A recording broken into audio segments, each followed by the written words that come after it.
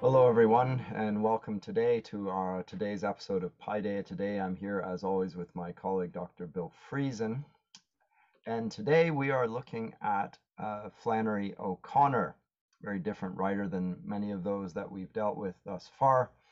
An American writer and a female writer at that. Notable for writing a genre of literature which is often called Southern Gothic, but which she, and I think we will probably agree, is better described as Christian realism. And so we might want to get into the various descriptions there. But let me say a little bit about O'Connor herself. She was born in 1925, so in the roaring 20s, and died in 1964. Suffered from lupus, was born in Savannah, Georgia, and that was very much a part of her, not only her own identity, but also the characters of her novels, which were also set in the American Deep South. She was a Roman Catholic, not only by upbringing, but by conviction. Regularly read the works of Aquinas, Summa Theologica, and I think a very witty and keen prose stylist. I think we're both going to agree with, and very much of an anti-establishment figure. Very interesting. And one of the things that I finally want to say is most recently the subject of cancel culture.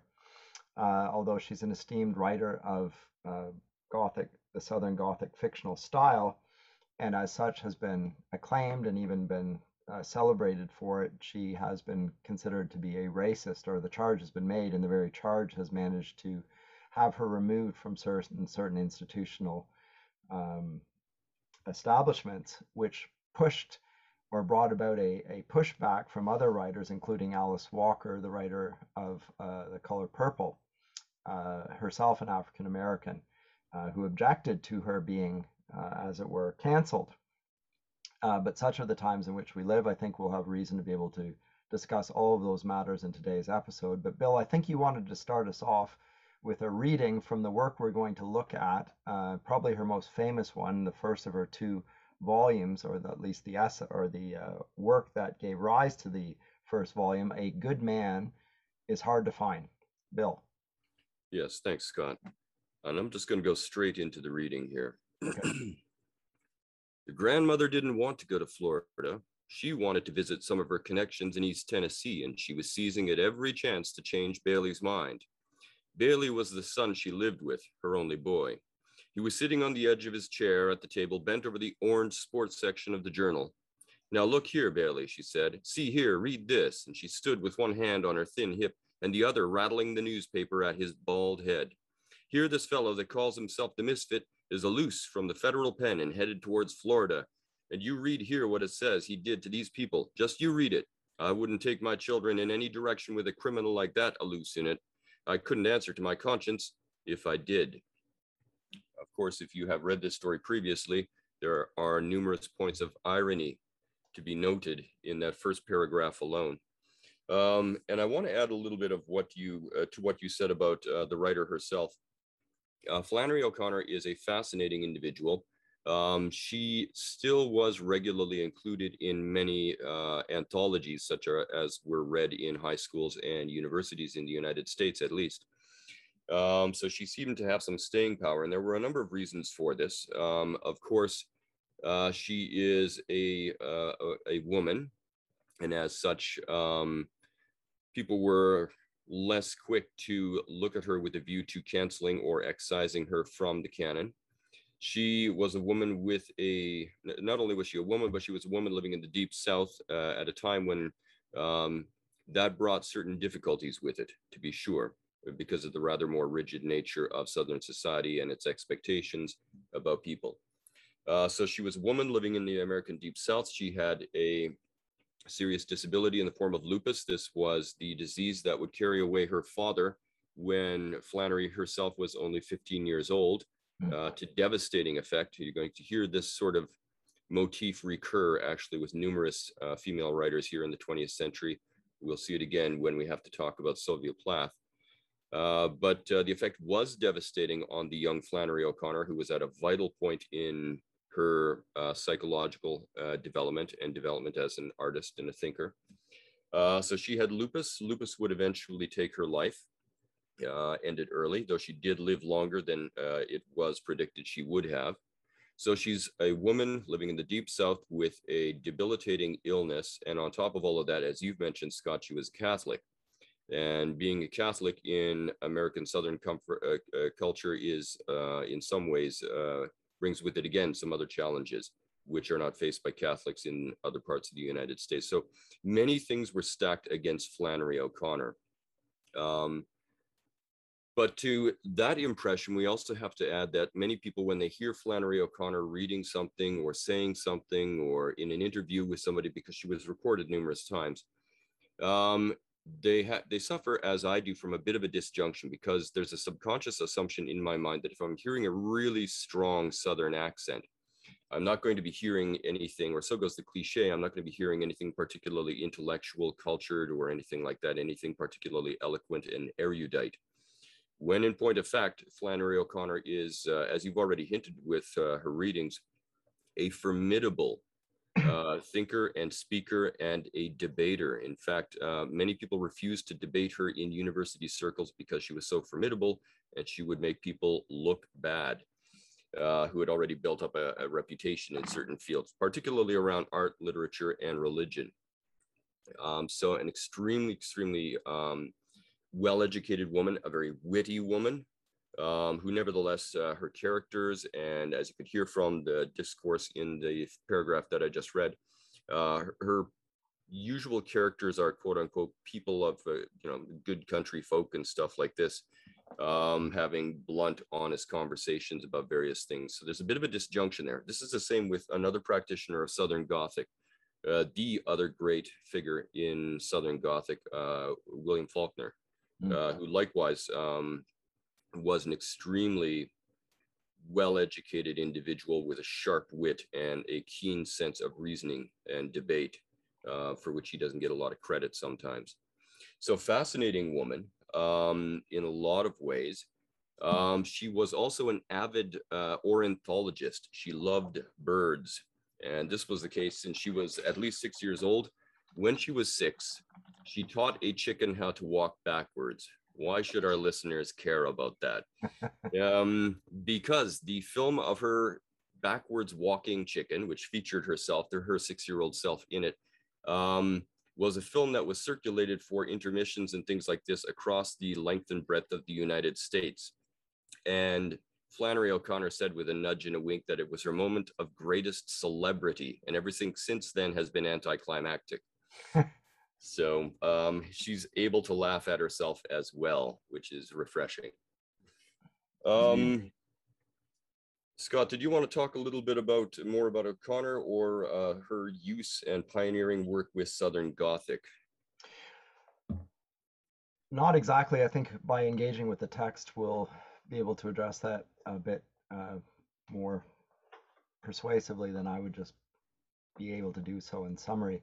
I did want to address the charge of racism, or at least read an extract from Alice Walker in her defense, which I think would carry more weight than I could as well.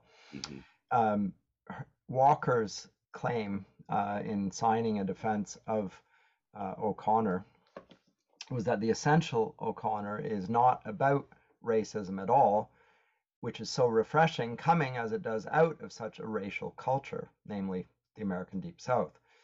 If it can be said to be about anything, then it is about prophets and prophecy, about revelation, and about the impact of supernatural grace on human beings who don't have a chance of spiritual growth without it. That's Alice Walker commenting on O'Connor, and I think rightly addresses the main emphases here. And I think the charge against O'Connor is, quite frankly, a trumped up charge, and not just slanderous, but totally unfair. If you read any of the corpus of O'Connor's work, I think you will struggle to see any signs of racism per se. You will see more a portrait of the Deep South, which was a racial culture, but that is all the more reason to find it as refreshing and persuasive, because it doesn't reinforce those things. It either rather looks a little bit more keenly. I think the objection is that she is not only writing about the plot of the American, African American, and so forth, but that's because her aim is rather more um, profound than that, and it's namely the depravity of the human condition, full stop, and that includes blacks and whites. And Yes. that's, I think, the focus here of A Good Man is Hard to Find, which is an ironic title. It does lead one to question, and I remember when I first read it, having read the title, you're questioning, are we going to find this good man? And we could conclude that the good man that we find in the end is the misfit, who is the serial killer, because the misfit strikes us as a man of enormous integrity, and integrity we associate with goodness. And almost always, because we live in an age where so little integrity is to be found, if we find somebody who is as in, of such integrity as the misfit, we might conclude that he is therefore a good man. But that is not, I don't think, the conclusion that O'Connor wants us to draw, but rather that there is no such thing as a good man. And that's the point, and that is the Christian realism. Now, you might want to call it Southern Gothic because it is, surprisingly for a female author in particular, with the manners, the genteel manners of the Deep South, full of macabre details, murders, etc. But Christian realism, I would say, is a more accurate description of what she is portraying for the reader, because she is effectively declaring Christian doctrine on the depravity of human nature, and that is obviously going to be the case when we have a serial killer. It's less obviously the case when it's going to be the grandmother, who is a genteel old lady who we see from the beginning of this tale to the very end, a deceptive and manipulative and cruel and, quite frankly, selfish old lady who's willing to even sacrifice her own flesh and blood to the misfit in the hopes of saving her own life. And only at the end does she undergo a sort of a transformation. But I don't want to give that all away right now. We'll get to that in a bit. But it is a very interesting story in the sense that all of the facade of gentility and manners and goodness is stripped away from the characters. And in the end, the only one who appears to have integrity is the very worst character in the story, the serial killer, the misfit. And so Yeah. that's interesting. And that is the realism, however. It is a realistic portrait of human nature. That's what I would say. I have a quotation that feeds into that quite Okay. smoothly. Quote, the stories are hard because she was oftentimes criticized for writing stories that were hair-raisingly grotesque and violent and unexpected and shocking. Remember, this is life before shock culture, and things like that became highly fashionable. So obviously she was regularly critiqued for writing stories this hair-raising, which she did. Quote, the stories are hard, but they are hard because there is nothing harder or less sentimental than Christian realism. When I see these stories described as horror stories, I'm always amused because the reviewer always has hold of the wrong horror. So she's looking straight into the face of the horror in some senses when she's going after this, but she's doing it very much from a Christian perspective. She's a realist. Life is, and this is one of the things I regularly talk about with my students when we go over this story. I tend to think of the grandmother's chief failing being the fact that the woman uncritically lives her life according to cliches. And we've heard many writers across the ages inveigh against using cliched verbiage to describe themselves and their world. And we've heard others, again, get a little more complex and critique cliches in terms of cliched thinking about themselves and the world. But Flannery O'Connor ups it a level, in my view, so that we encounter a character who is living her life according to moral and spiritual cliches. She's a lazy She is spiritually lazy and irresponsible, grotesquely so, but then so is almost everybody else in the story. And this brings up a common protest I get from my students. They will get 2/3, 3/4 of the way through the story, very short story, and they'll say there's not a single sympathetic character in it. I loathe them all. And this, of course, sets up your potential for making the mistake of admiring the misfit as some kind of anti-hero figure because he's got integrity. Mm-hmm. It's true. He does have integrity. He has Yeah. principles. It's very Consistent. true. Mm-hmm. Yes, he is consistent. And he does not deviate from his principles no matter how hard it gets. Well, surely that excites admiration from us. And in one sort of practical, instrumental sense, why not? But on the other hand, we see this time and again, particularly in the 20th century, where certain monstrous figures live those monstrous lives and conduct those monstrous careers with incredibly strong integrity. And they draw people to them because they have such integrity. The misfit fits in as a type, a particularly prevalent type, I would argue, in the 20th century. And she says to him, and he addresses this point blank, I know that you're a good man. And he just won't let her play. Unlike Red Sammy earlier on, no, I am not a good man. He looks in the mirror and he's seeing clearly. You mentioned here before we began recording, he sees as the prophet sees.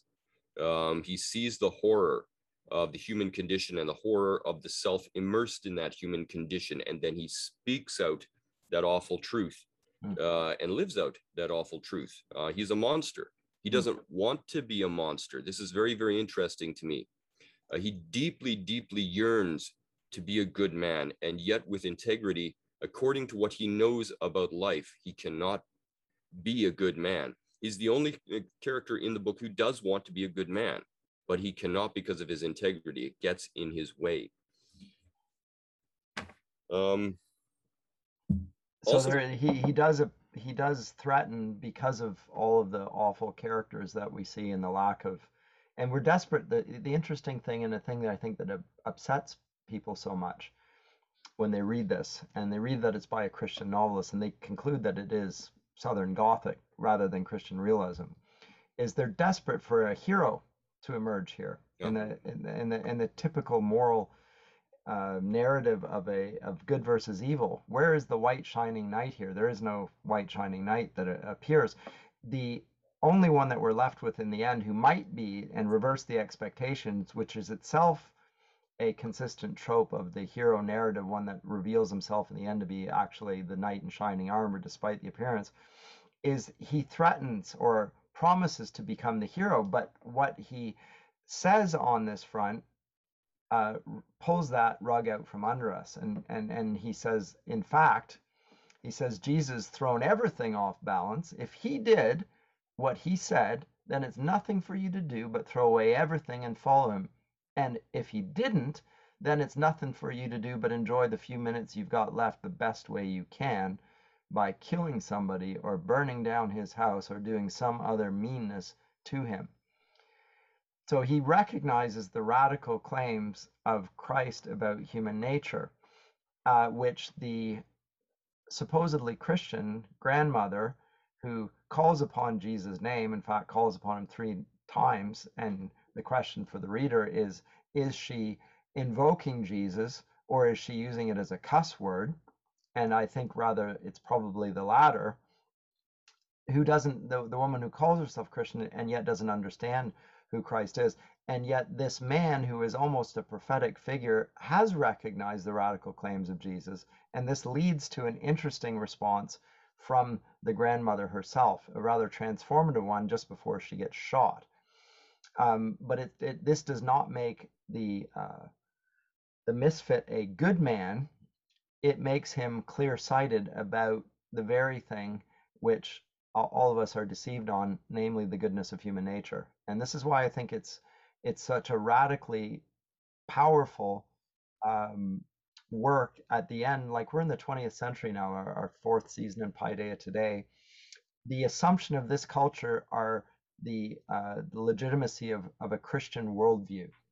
But the Christian worldview is rarely understood by those that call themselves Christians, because there's a contradiction there.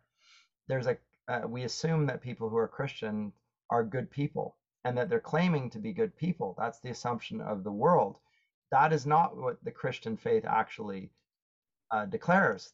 The Christian faith declares that everyone is radically evil and that Christ had to give his life to atone for those radically evil people. And there was no other way, because there was no one righteous, not even one of these people. That was the necessity of the atonement. Flannery O'Connor understands that in her portrait. Her contemporaries regard this as macabre, it's Southern Gothic. She's saying you don't understand the things that you think you understand. So it's very, very powerful stuff, I think. Yeah, you can encounter this kind of this sentiment on the part of many modern Christians to this very day, who will insist that, because I'm a Christian, I'm a good or at least better person. Better, at least. When in point of fact, you're not even on the scale. There is no continuum. That's an illusion. You are either totally fallen or completely sanctified, saved under grace. And you yourself don't acquire any credit for any of this. It is by grace that you have a way out made available to you. And it's it's the work of the Holy Spirit that sanctifies you. You get no credit anywhere on any of these fronts. Indeed, and I think that she is very clear-sighted on that, and thus I prefer myself the description of her as Christian realism rather than Southern Gothic. The reason that it is described as Southern Gothic is because it is very dark. It is extraordinarily dark, and most certainly against perhaps the expectations of what would be a Christian portrait of the world, which is there's the good characters and the bad characters, there's light and darkness, and they're totally separated. We don't find that that's here at all, and maybe that should lead her critics to consider whether they've actually understood what the Christian faith teaches, rather than to regard her as some sort of outlier on this, because I don't think she is an outlier. I think she's got it right. Yeah, you could say, by way of extension, if we wanted to twist things here, that the entire Christian worldview is Southern Gothic, if that's what you want to call it, I guess. But of course, Flannery O'Connor pushes back against that. Where's our hero figure? Where's our good figure? Have you not read the title? A good man is hard to find, right? Just consider the wit and irony of Flannery O'Connor, and that immediately makes sense, i.e. there is none, no, not one, as you said. So we need to take that into account. Now, there's a bunch of things here in play. The story is actually a lot more complex than I think a lot of people initially think. We've got the motif already of grace that you've mentioned here, this counterintuitive loving those who do not deserve love. And you get that weird counterintuitive moment at the last moment as she reaches out towards him saying, "You're one of my babies." And then of course, at the instant she makes contact with him, he recoils, quote, like a snake, and shoots her 3 times in the chest.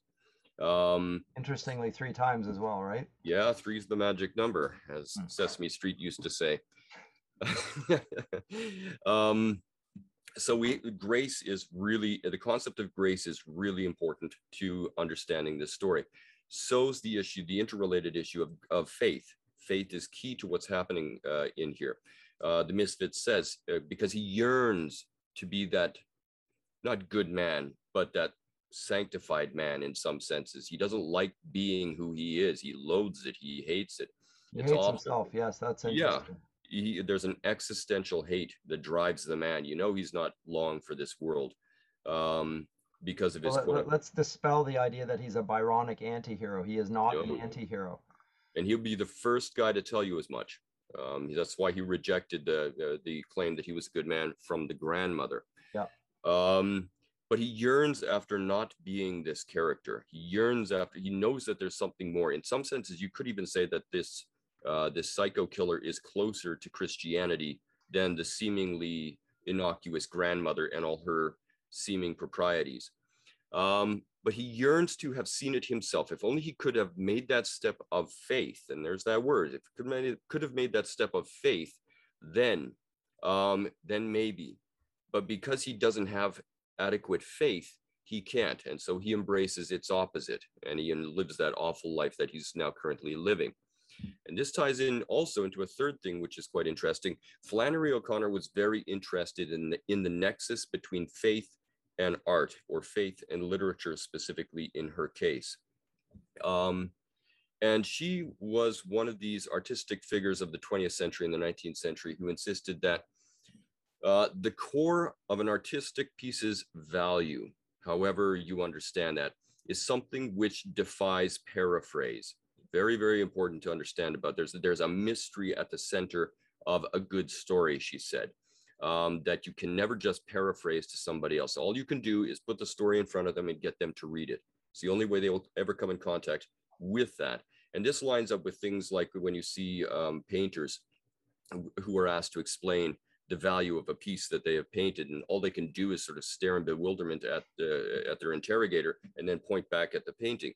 Or they ask The the same defense is question. already there. That's the defense, right? Yeah, it's like, I don't expect me to parasitically speak in some peripheral way to the core value of that piece of art that was produced there.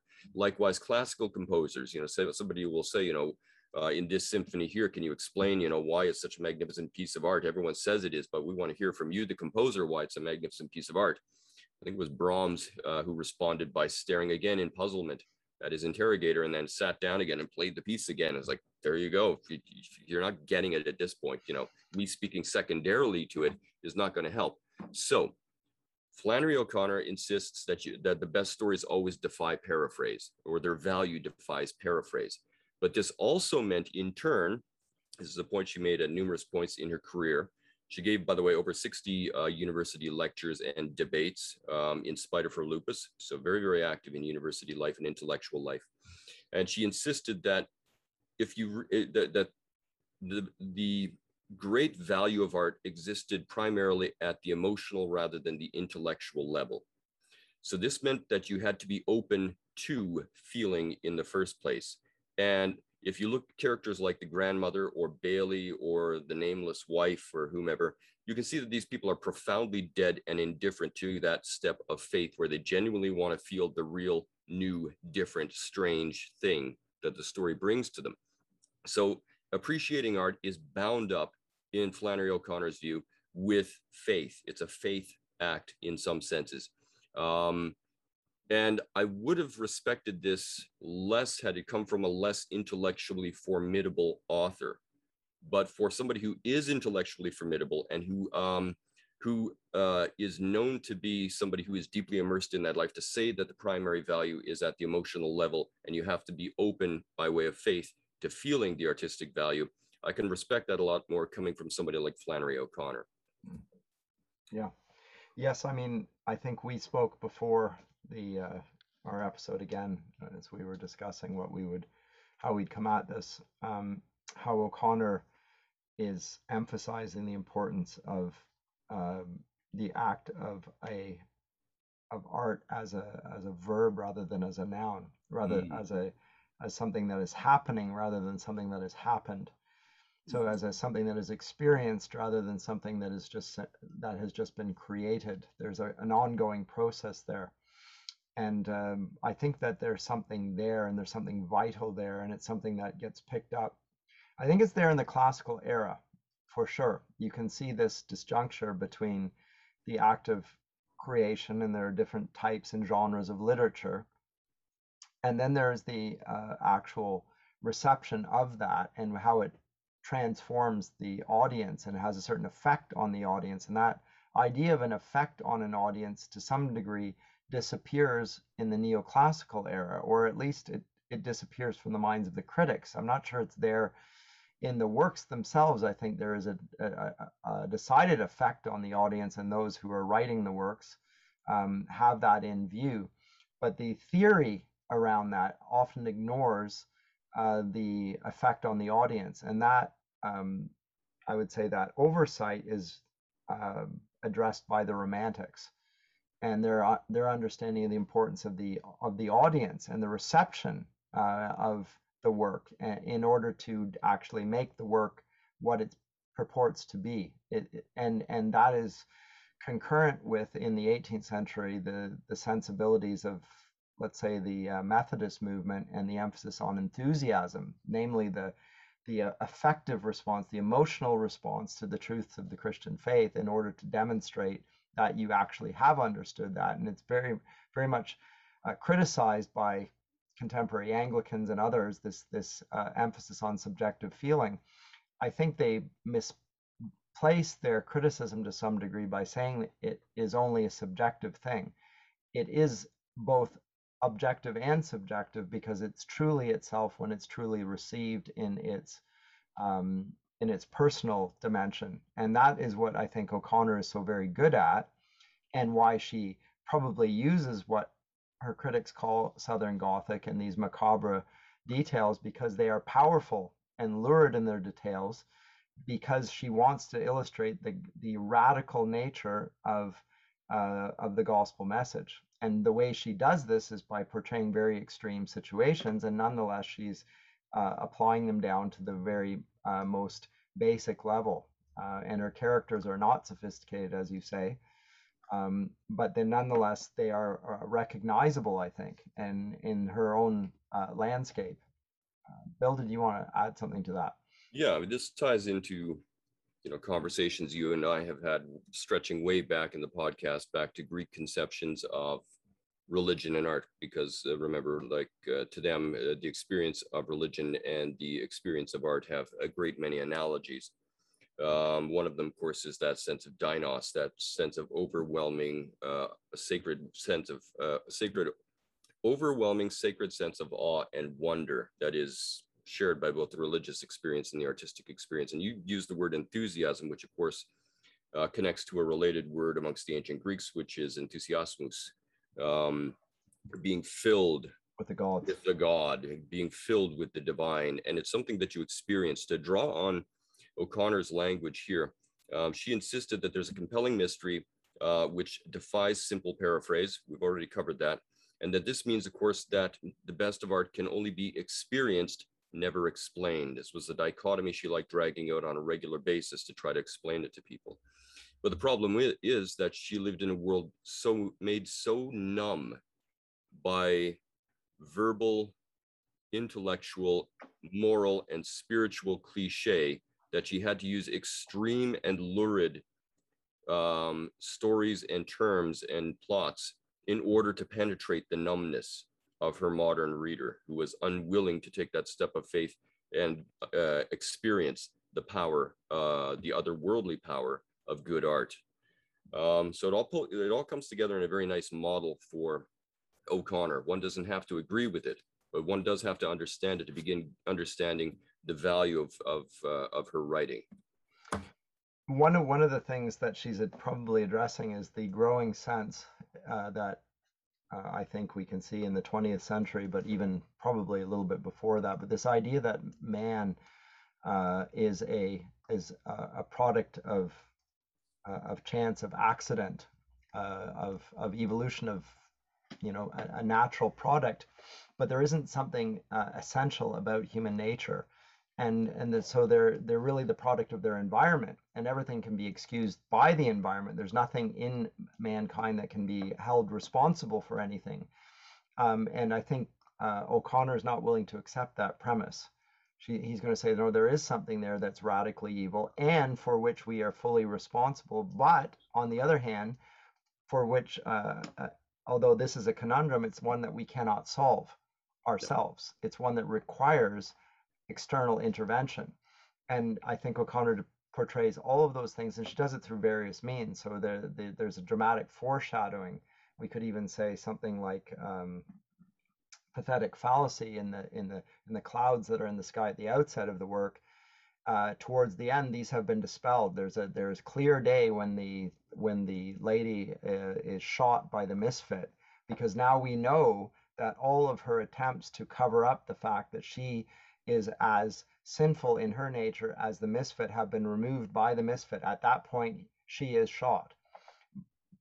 But why is she shot? Well, because the misconceptions are gone at that point, and she gets what she deserved, which they all received in the end, and the misfit acknowledges that he himself also deserves. So those things, that clarity has come there, but it's a clarity that is meant to be liberating and not simply to be received with depression. as if it were some monstrous charge that was made, the Southern Gothic charge that people are not really as bad as O'Connor portrays them. O'Connor would say, on the contrary, they are as bad, and you are as bad as I'm portraying these characters in my novels to be. That's the point where it really strikes home, I think. And again, teaching in a Christian context, as I do in a Christian university, I think often the audience is shocked that these claims, as pervasive and deep ranging as they are being alleged against Christians. That's shocking to them. Yeah, it's you and I touched on this when we discussed Frankenstein, Mary Yes, Shelley's Frankenstein, with this notion that my environment made me do it. which It's she modern. thought was true. She Yeah, thought was true. it's the modern equivalent of the devil made me do it. I don't have So it's any very direct interesting if you compare these responsibility two here. works then, right? If you compare Yes. Frankenstein with this, compare the real Gothic with the Southern Gothic. And yes, O'Connor has a far more radical view of how bad we are. Yeah, and as I said right at the outset, she does not think that good and evil operate on a continuum.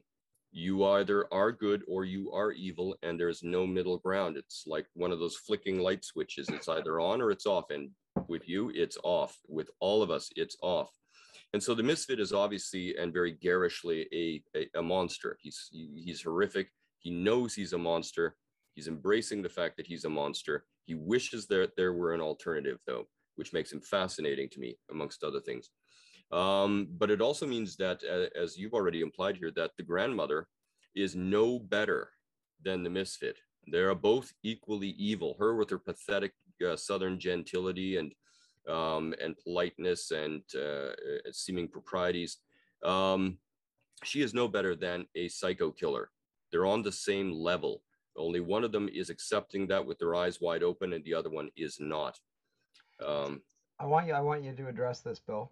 It's what we're saying is is almost from the perspective of the outsider looking and making a judgment on the characters within it. But that's not the point of view of this novel or this short story. The point of view is actually from the grandmother. Why does O'Connor give us the point of view of the grandmother throughout the story, even if O'Connor is giving this objective analysis of the characters in the story? Why does she do that, and what's the effect of it? Well, one of the things, of course, if you're reading the story carefully, you conclude, I think, what I just said, that the grandmother is no better than the psycho killer.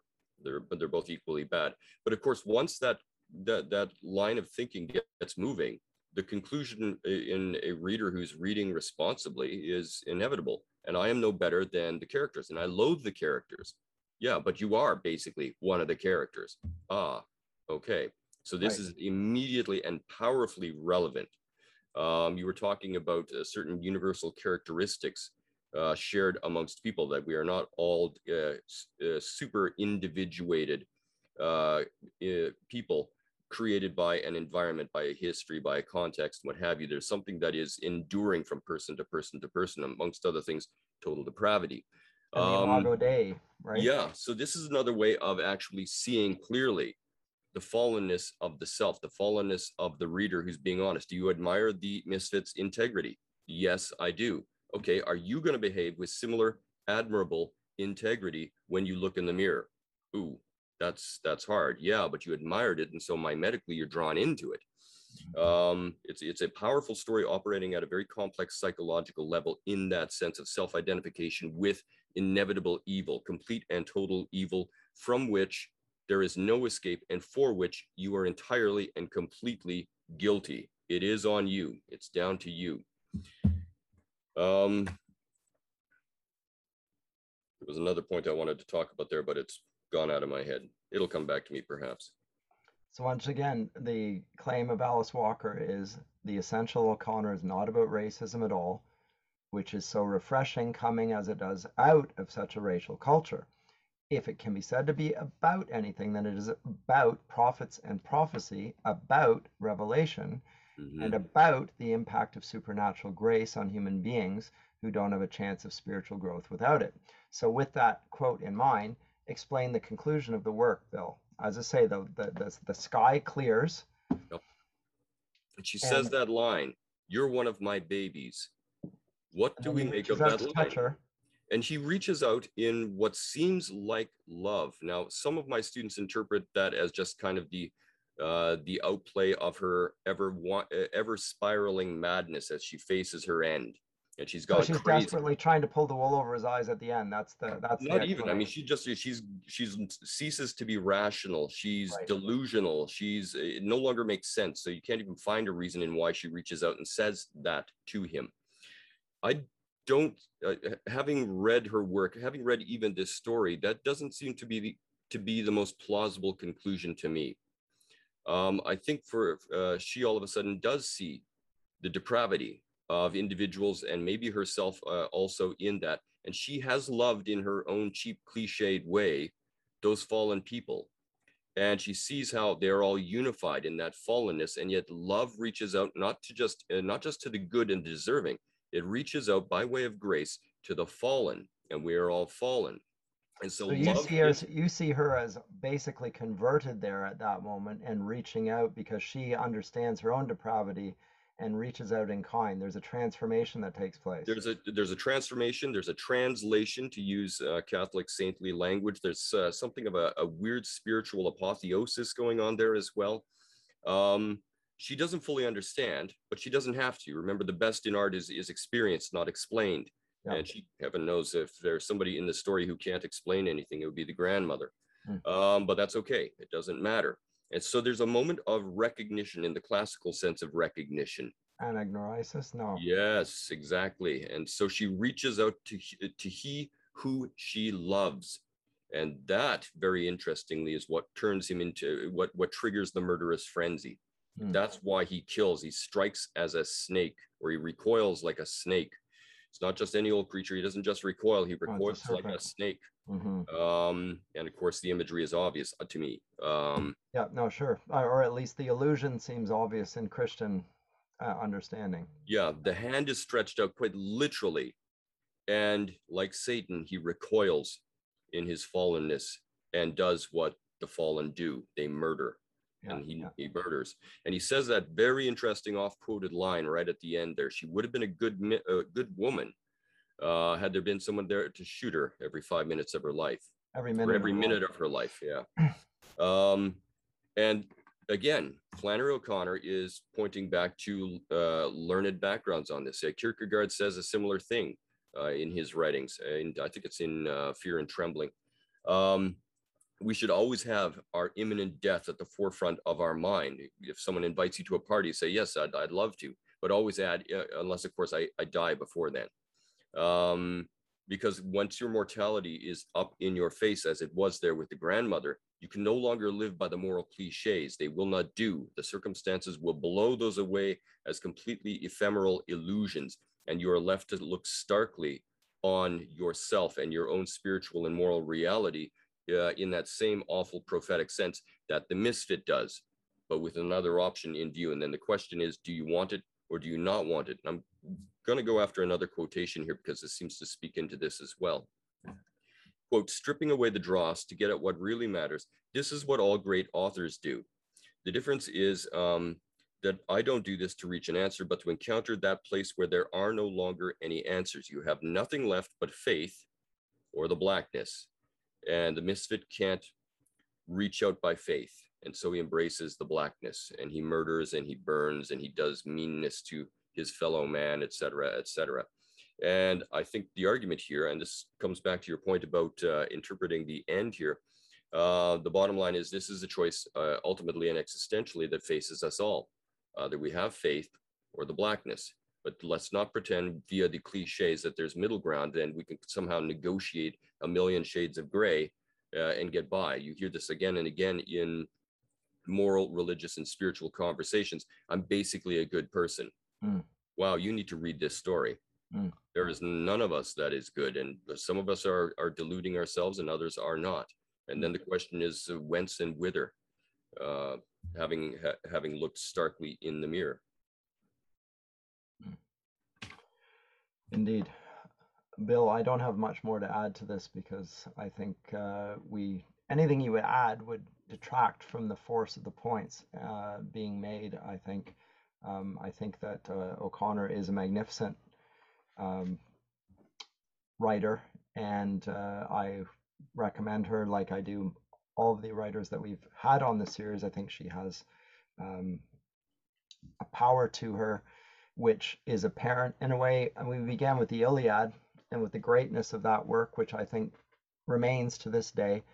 But now we have the filter of the Christian faith, which has a keener sense of human nature. And I think O'Connor is greater in the sense that the truths that she addresses to our condition speak to that in a way that I think Homer was oblivious to, which is not to deny his greatness, but still there's something very powerful here, and I think it will be of enduring value. For that reason, it's on our little series of podcasts. Do you have anything else to add to this, Bill?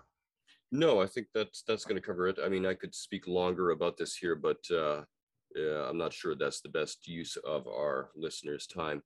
I will say that we are going to be looking at Franz Kafka on our next episode. Now, our listeners may not know this, but Scott has dragged me kicking and screaming into this conversation.